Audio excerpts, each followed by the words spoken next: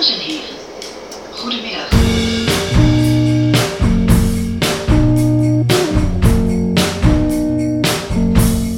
Hoi hoi, hello and welcome to the Meet Maastricht podcast. I'm Katrina and together with our resident local Lucy, we will be exploring some of the amazing stories that make Maastricht so special. So sit back, relax and join us as we learn about our favourite Dutch city. Hello everybody and welcome to episode 24 of the Meet Maastricht podcast. I'm Katrina, here with Lucy. It feels like it's been so long since we've sat down and had a chat. What are we talking about today, if everyone's forgotten from the last episode? Of course, everyone's forgotten from the last episode. There's been a bit of a break. We've been away. We've been otherwise occupied, and now we're back for the fall circuit of events and places of interest in this city that will continue to surprise you. Anyway, with that, what I announced during our last podcast was that we would be discussing the Nieuwenhof, or the New Court. Mm-hmm. And it's a white building, a convent and chapel. And it's sort of nestled up against the second city wall. Yes. I suppose most of you have discovered that second wall by now, where you can walk up the stairs and then walk on the top of it and have beautiful views of the park and the Yeke, and find quiet spaces to sit and think and look at all the lovely greenery. And then you will have behind you will have the roofs of the Nieuwenhof convent. Well, I don't think I've been up on the wall to look that way. I've probably looked the other way, but to look on, can you look into that building? Sort of, is there a space you can look in above, or is it mostly just roof? It is mostly roofs, yeah, because most of the building is 2 stories high. So that means you have the gutter. So at the start of the roof, about at the height of the wall. Ah, okay. So where the segment of the convent building is alongside the wall, I think you can only see the windows that are on the roof, and they are pretty small. And okay. I know what the spaces inside look like. They are the former attics, and when the building was being used as the law school, that is where we spent our long nights studying. So I know the view from all of these windows looking out. Yeah. And it's if people are sort of wondering sort of more where it is, it's right near another one we talked about, the Martinushof. It's just right opposite that.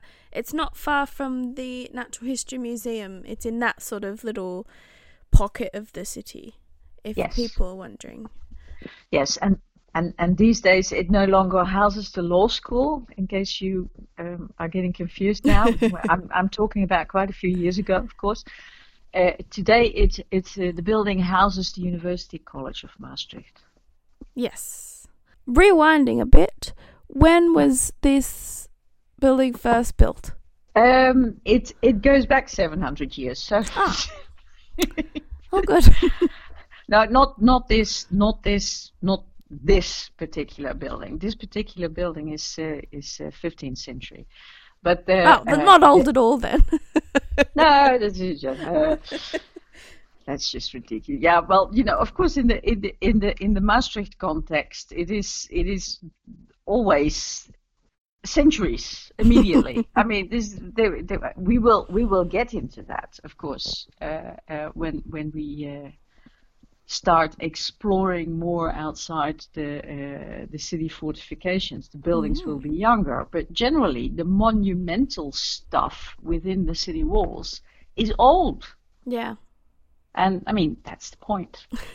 Of course, we talk about history here, so that's old stuff.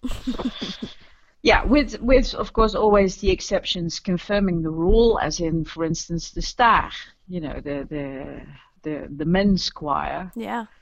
Which was more about the this community of men singing than it was about the building, because that's no longer there, and the building that was there was fairly recent. So anyway, I'm still casting about here for a particular, a more specific date to give you.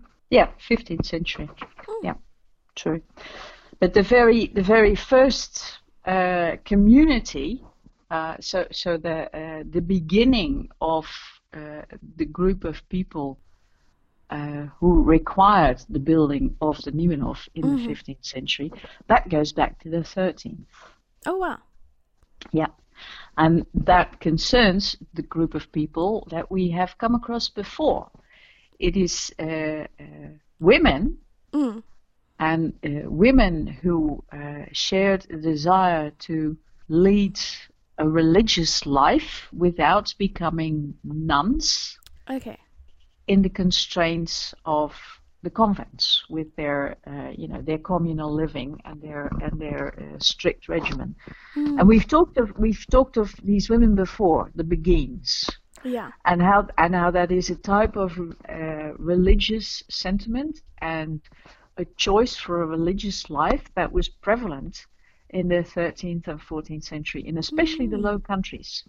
It is not something that can be found all over Europe. It is very characteristic of the Low Countries. Okay. So what is today Belgium and today the Netherlands. There was a male variety as well, and these people would congregate, but live in their own house. And those houses would be small and simple, and they would be grouped together, and usually around a chapel.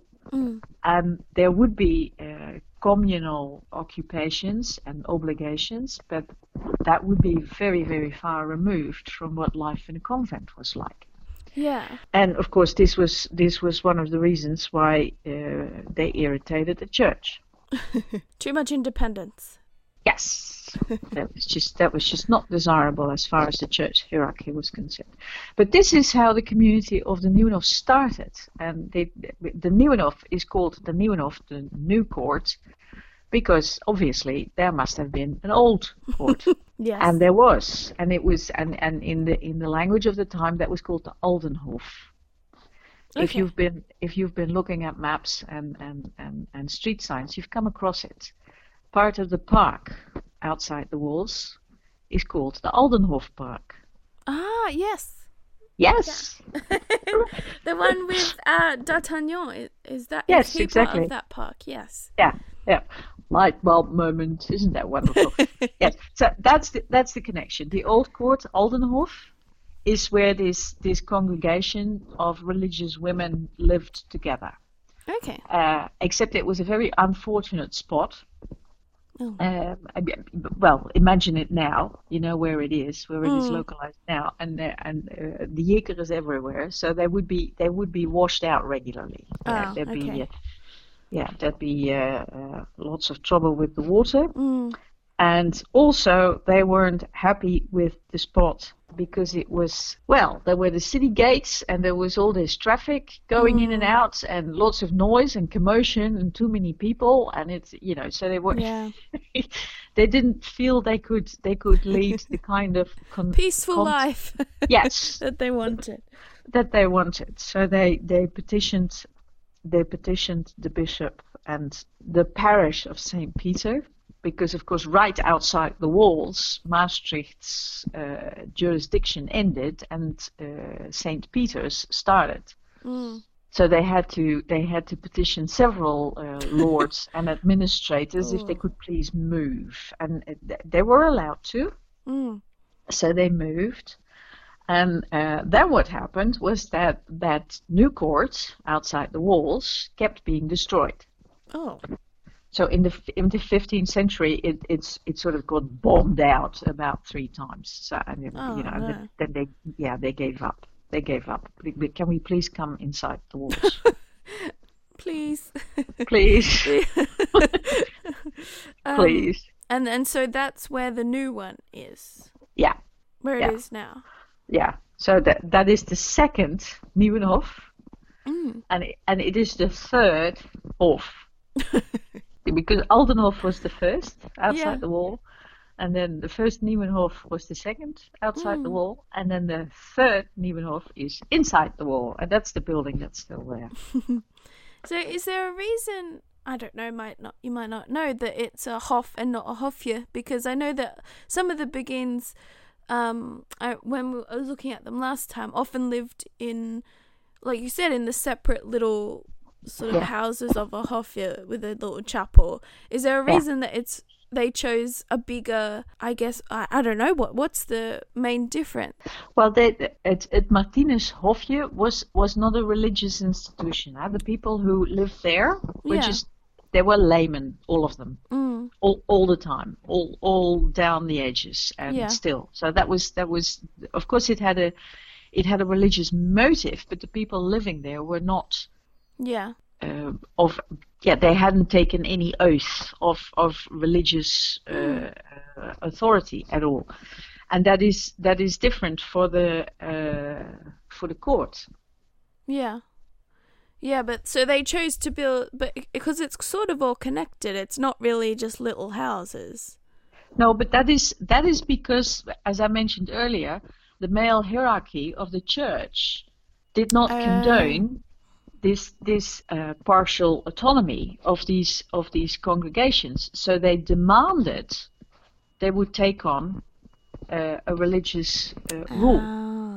Okay. And the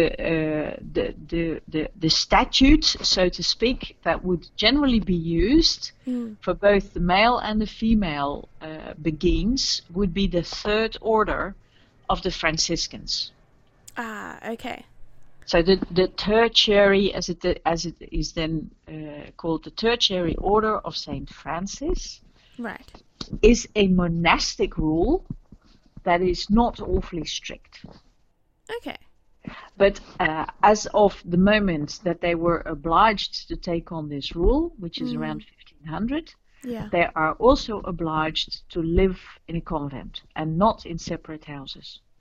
Okay. So is there a reason then that it doesn't have the name of the St. Franciscan monks, that they called it the New Court instead of the Franciscan New Court?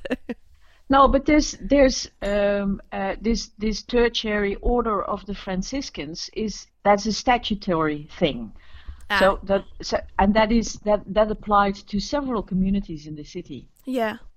And it would apply to hundreds and hundreds of communities all over the place. So to distinguish them, they would still have their own name, and that would often be the locality, the place where they were, and that was the New Court. So I know we've talked about like different groups of people serving different functions and teaching or nursing or working with the community. Did this group do anything like that? No. Oh. No, they were contemplative. How do you pronounce that in English? Yeah, contemplative. Oh, I was wondering where the emphasis went. That's how I would pronounce it. There's probably different ways. We have met this sort of setup as well with the little convent of Saint Anthony. Mm-hmm. And it was, the point there was also to, turn inward and to concentrate on the offices that had to be taken care of. So an observance in the chapel. I think it was about 10 times in a day, with 3 of them practically before sunrise most of the year. Yeah, so they were mostly praying, meditating, reading the scripture, maybe doing some housework, and maybe doing a little spinning and weaving for income. Yeah. But most of these convents also had extensive holdings. So most of their income could come from rent on the lands that they owned, and then rented out to be worked. Yeah. And quite often these small communities of women, what you have to imagine is something between 10 and 20 women in the course of the centuries living together. They would generally have boarders as well. So single women. Okay. Who were not bound by the religious oaths, they could live in places like these, and they would pay room and board. Yeah. So that. I was going to say that seems like a very big space for 10 or 20 women, but if they had boarders and other people as well. Yeah. Yeah, and it differed over time, of course. Yeah. So it might have been really crowded at times, and it might have been pretty empty at times. And of course there would be servants as well. Mm-hmm. So they were you have to think of them as secluded, quiet communities in the city. Yeah. And there were people who really preferred that kind of life. And when you look at the type of options that were available to women at the time, I can imagine. I'm not really surprised. No, the actual building itself, is it because it has the Hof name, does it have a central sort of courtyard? Yes. Is it built sort of in a square-ish shape? Yeah. Okay. It is. We have discussed before how the Dutch word Hof can signify all sorts of things. Yes. Well, that's why I have to clarify, just in case. Exactly. But in this case, the meaning of it has a central courtyard applies. Yes, it is built in a square and with the chapel added to one side of it. So yes, there is. I think you can see where the chapel is. The chapel sort of on the right hand side. Yeah. Yes. So you can sort of, if you walk down the Zvingelput, which is the street that sort of the front part is on, you can see on the right hand side there's the chapel, and then there's the big wooden doors out the front. Which I imagine if you're a student or someone who looks like a student, you can, maybe not at the moment. There's probably very strict rules. Don't try and get in at the moment, but I imagine there would be open days and all sorts of things where you could go and have a little explore. Yeah, but I mean, in normal times, all these buildings are open to the public anyway. I mean, we did. There's gates at the library where you can only access when you have a student pass. But as far as I'm concerned, as far as I know, most of the faculty buildings would just be accessible. Yeah, I think so. I mean, I think I might have mentioned before when we first moved to the Netherlands. We lived literally across the road from the Nieuwenhof. So I saw many people going in and out of those big doors. So hopefully, in the future, if you're interested, you'll be able to go have a look. Yeah. Just don't do it now, because everybody is skittish. I was at a lecture at the former Lesser Friars Church, the second one, because we also had a series of those, which is now the administration building of the university. And of course that's a church too. But the first thing that happens when you walk through the door is there's a barrier there with a person behind it who says this is where you walk. Yeah. And okay, we will just have to deal with it. I mean, we have been so lucky to have not experienced an epidemic for. About 3 generations, because and then that's just us in our part of the world. I mean, I think we've also been very lucky to have access to all these buildings. I know on the podcast we often talk about buildings that we don't have access to, but a lot of the university buildings, when the university is functioning like a normal institution, we're lucky that we can just sort of go into a lot of these places, because they could have easily been snavelled up by private people, private companies, or so we are also very grateful that we can normally go in. But not the state Maastricht was in when the university started the gobbling, because it would decay all over the place. The city was on a downhill skid, something horrible, and it has become as picturesque and as affluent as it is now, thanks in great part to the university. Yeah. So in saying that, when did the Begins and the women leave that building then? Well, this is also a recurring element in the pattern that we're beginning to see in the city's history, the French Revolution. Ah, okay. So from 1502 to 1796, I mean, just have a look at that. That is, several centuries. There was this uneventful, really. Yeah, of course, sieges and few bombs. Bombs and murdering armies and epidemics and the usual stuff going on.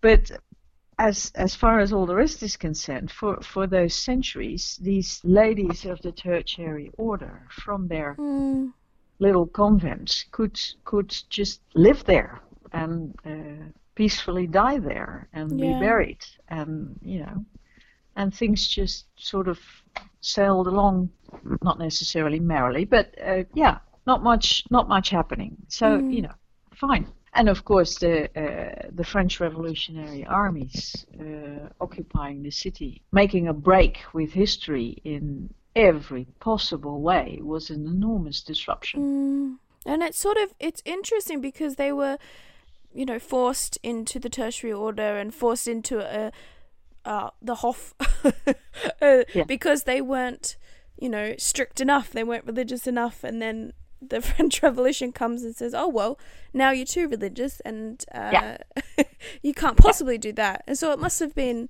it wouldn't have been the same women because it was hundreds of years later. But it's interesting the way that history sort of molded and flowed through it, because it's such a turn from what happened.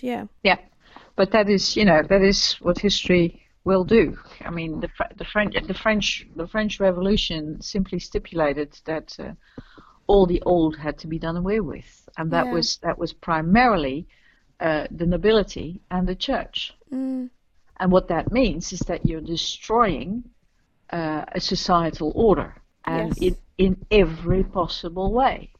So all the possessions were simply taken away. There must be a word for that. It's not annexed, confiscated. That's the word. Everything was simply confiscated and then put up for sale. Everything at the same time, which of course is the surest way to destroying possibility of getting a reasonable price for whatever. And this has been a recurring element in many of the stories here, that it was confiscated property which became pretty much useless overnight, and the people inhabiting these places were rendered both homeless and destitute. The new rulers would offer sort of vouchers that could be used to buy these properties. Imagine this: you would get a voucher to buy your own property, which you had just lost, and these vouchers were worth next to nothing. And quite a few of the religious orders simply, and these sisters were among them, simply refused to accept them. And also, what several of the orders in the city did was write a letter to the new authorities, vehemently protesting the fact that they were being robbed like this. And only leaving the premises at the very, very last moment, when the new authorities were threatening them with physical violence. And you can imagine if there were also boarders or any servants. I mean, that wasn't, I feel like that and it happens in all big upheaval and revolutions, is that there's these contradictions of, what about those people who did absolutely nothing wrong and were just surviving on what they could survive with. The servants in the big houses, you know, what happens to them if they might have lived there their whole life. Like, it's, yeah. So do we know what happened to the women after that? Well, what first happened is that anything and everything of value, of course, they were allowed to take their personal possessions. Yeah. Yeah. Whoop-de-da. Yeah, I can't imagine they would have had many personal possessions. Exactly, because this is one of the requirements of being a nun. Yeah. You have to take a vow of chastity, you have to take a vow of obedience, and you have to take a vow of poverty. So, so the people living in these communities would have no personal property. They might have a few things in their private cells. And of course, some convents would be obscenely rich. Of course, there have been periods and there have been places where that was the case. Yes. But okay, this particular convent was among many where that was not the case. People had very few personal possessions. The convent itself was not particularly rich. It was well off. I mean, they could manage on the income of their lands and all that. But there was not any decadence of any sort. And what did happen in the months leading up to the final threat of forcible eviction was, of course, the building was plundered. I mean, the people were leaving, finding new places to stay. Most of them stayed in the city. Yeah. And in the meantime, the building was ransacked. So everything of value, the wooden doors and windows, and the stone fireplaces and marble tops in the kitchen, and everything was gone. Right.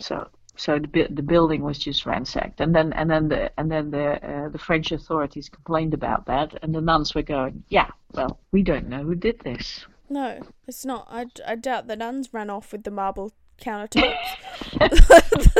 Well, the thing is, we don't know, but yes, it's unlikely.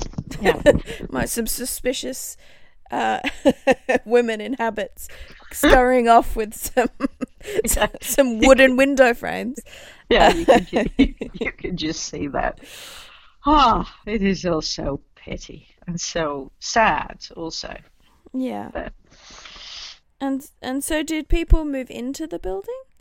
Well, what was happening of course there was all sorts of stuff being confiscated all over the place. Yeah. And another confiscation that took place was that the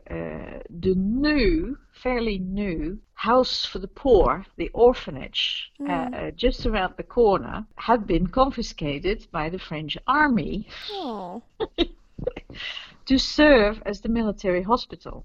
Right. What about all the orphans? Yes, exactly. Well, the city provided whatever they could rustle up at the moment, 2 private homes, and then they lost one, and then there were all these dozens of orphans and a few people unfit to live in general society were all crammed together in this one house, and the administrators, of course, were beating down the doors of the municipal authorities saying this is unacceptable, this is not, but come on, give us a decent space. And then they were given the Nieuwenhof. Okay. So that was a sort of ridiculous trade, but okay. I guess it wouldn't be too badly suited to somewhere where people were living in separate rooms. It's you know, it's better than giving them a theater or something. Yeah. No, this is true. This is true, and for quite a long time, it did suffice as housing for the poor orphans. Yeah. Because please do realize this was an institution solely for the poor. It was also an institution where the admittance was only open to children that had lost one of their parents, not both of them. Oh. So this was more a poor people's house than an orphanage, but it housed mainly half orphans, so poor half orphans.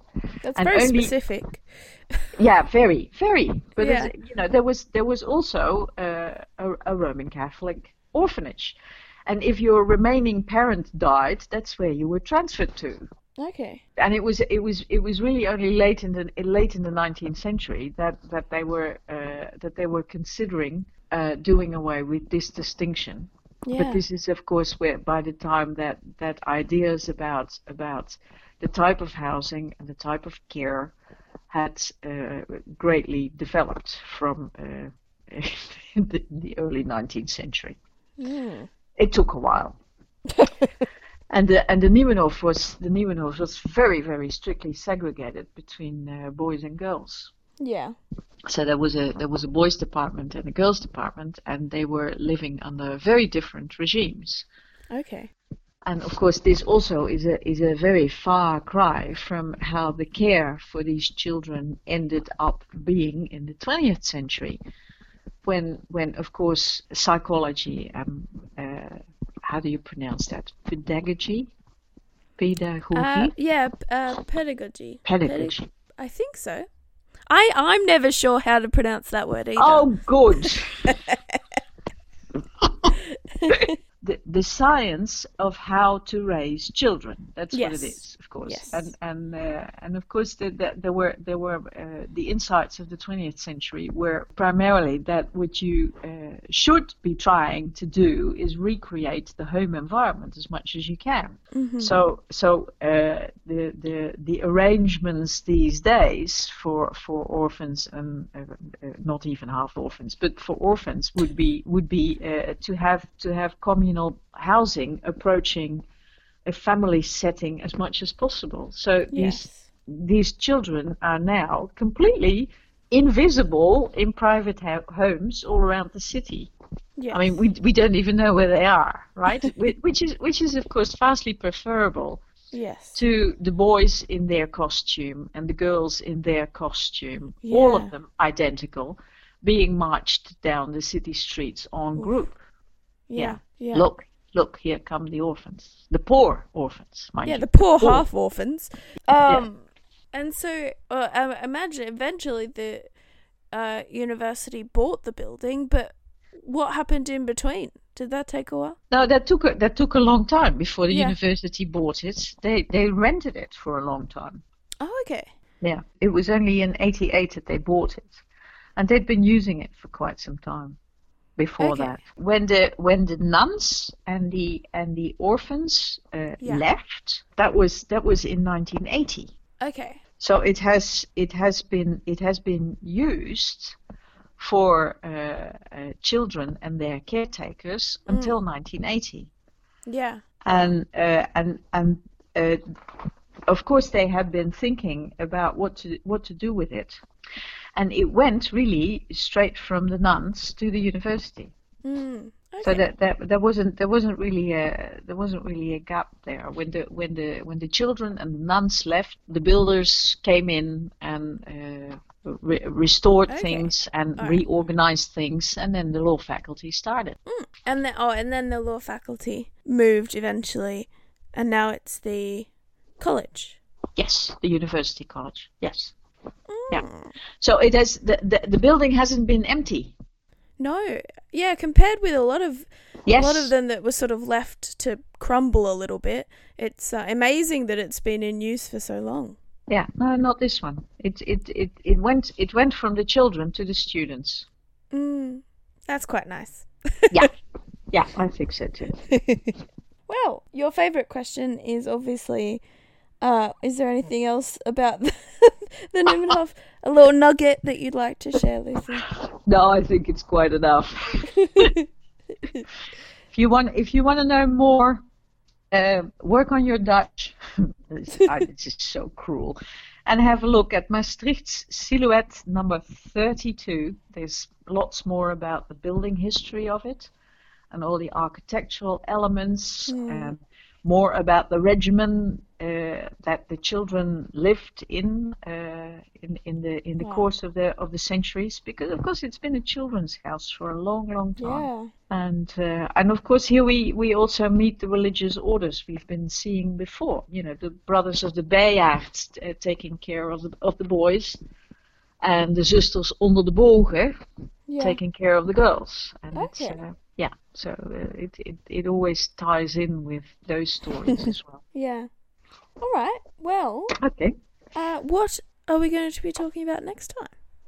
Well, about Maastricht Silhouette number 2. Number 2. Number 2. Yeah. So this book is older. This little brochure is older than you are, Katrina, and it deals with the Vogelstruis. I like to mix things up. So we're going from a convent, orphanage, law school to a bar. Is that the bird something? Yes, the Vogelstruis is the ostrich. Oh, okay. It's a legendary cafe on the Vreethof. Oh, exciting! I do think I recognize the name. We'll have to. I'm sure there'll be some good photos of that if it's a legendary cafe. You'll do just fine. I have no. So the contemporary word for an ostrich is een struisvogel. Ah. So the other way around, but this cafe is called the Vogelstruis, and it has a namestone above the entrance door with an ostrich on it. So So if you want to get a head start, you can have a very safe, socially distanced walk along the Vreethof and see if you can spot the ostrich. Thank you so much for joining us today, and don't forget to follow us on social media. You can find us on Facebook by searching Meet Maastricht and on Instagram at @meet_Maastricht. If you would like to learn more about us, you can also visit our website at meetmaastricht.eu, where you can buy tickets and subscribe to our monthly newsletter so you're always up to date. Thanks again, and tune in next time to learn more about our beautiful city.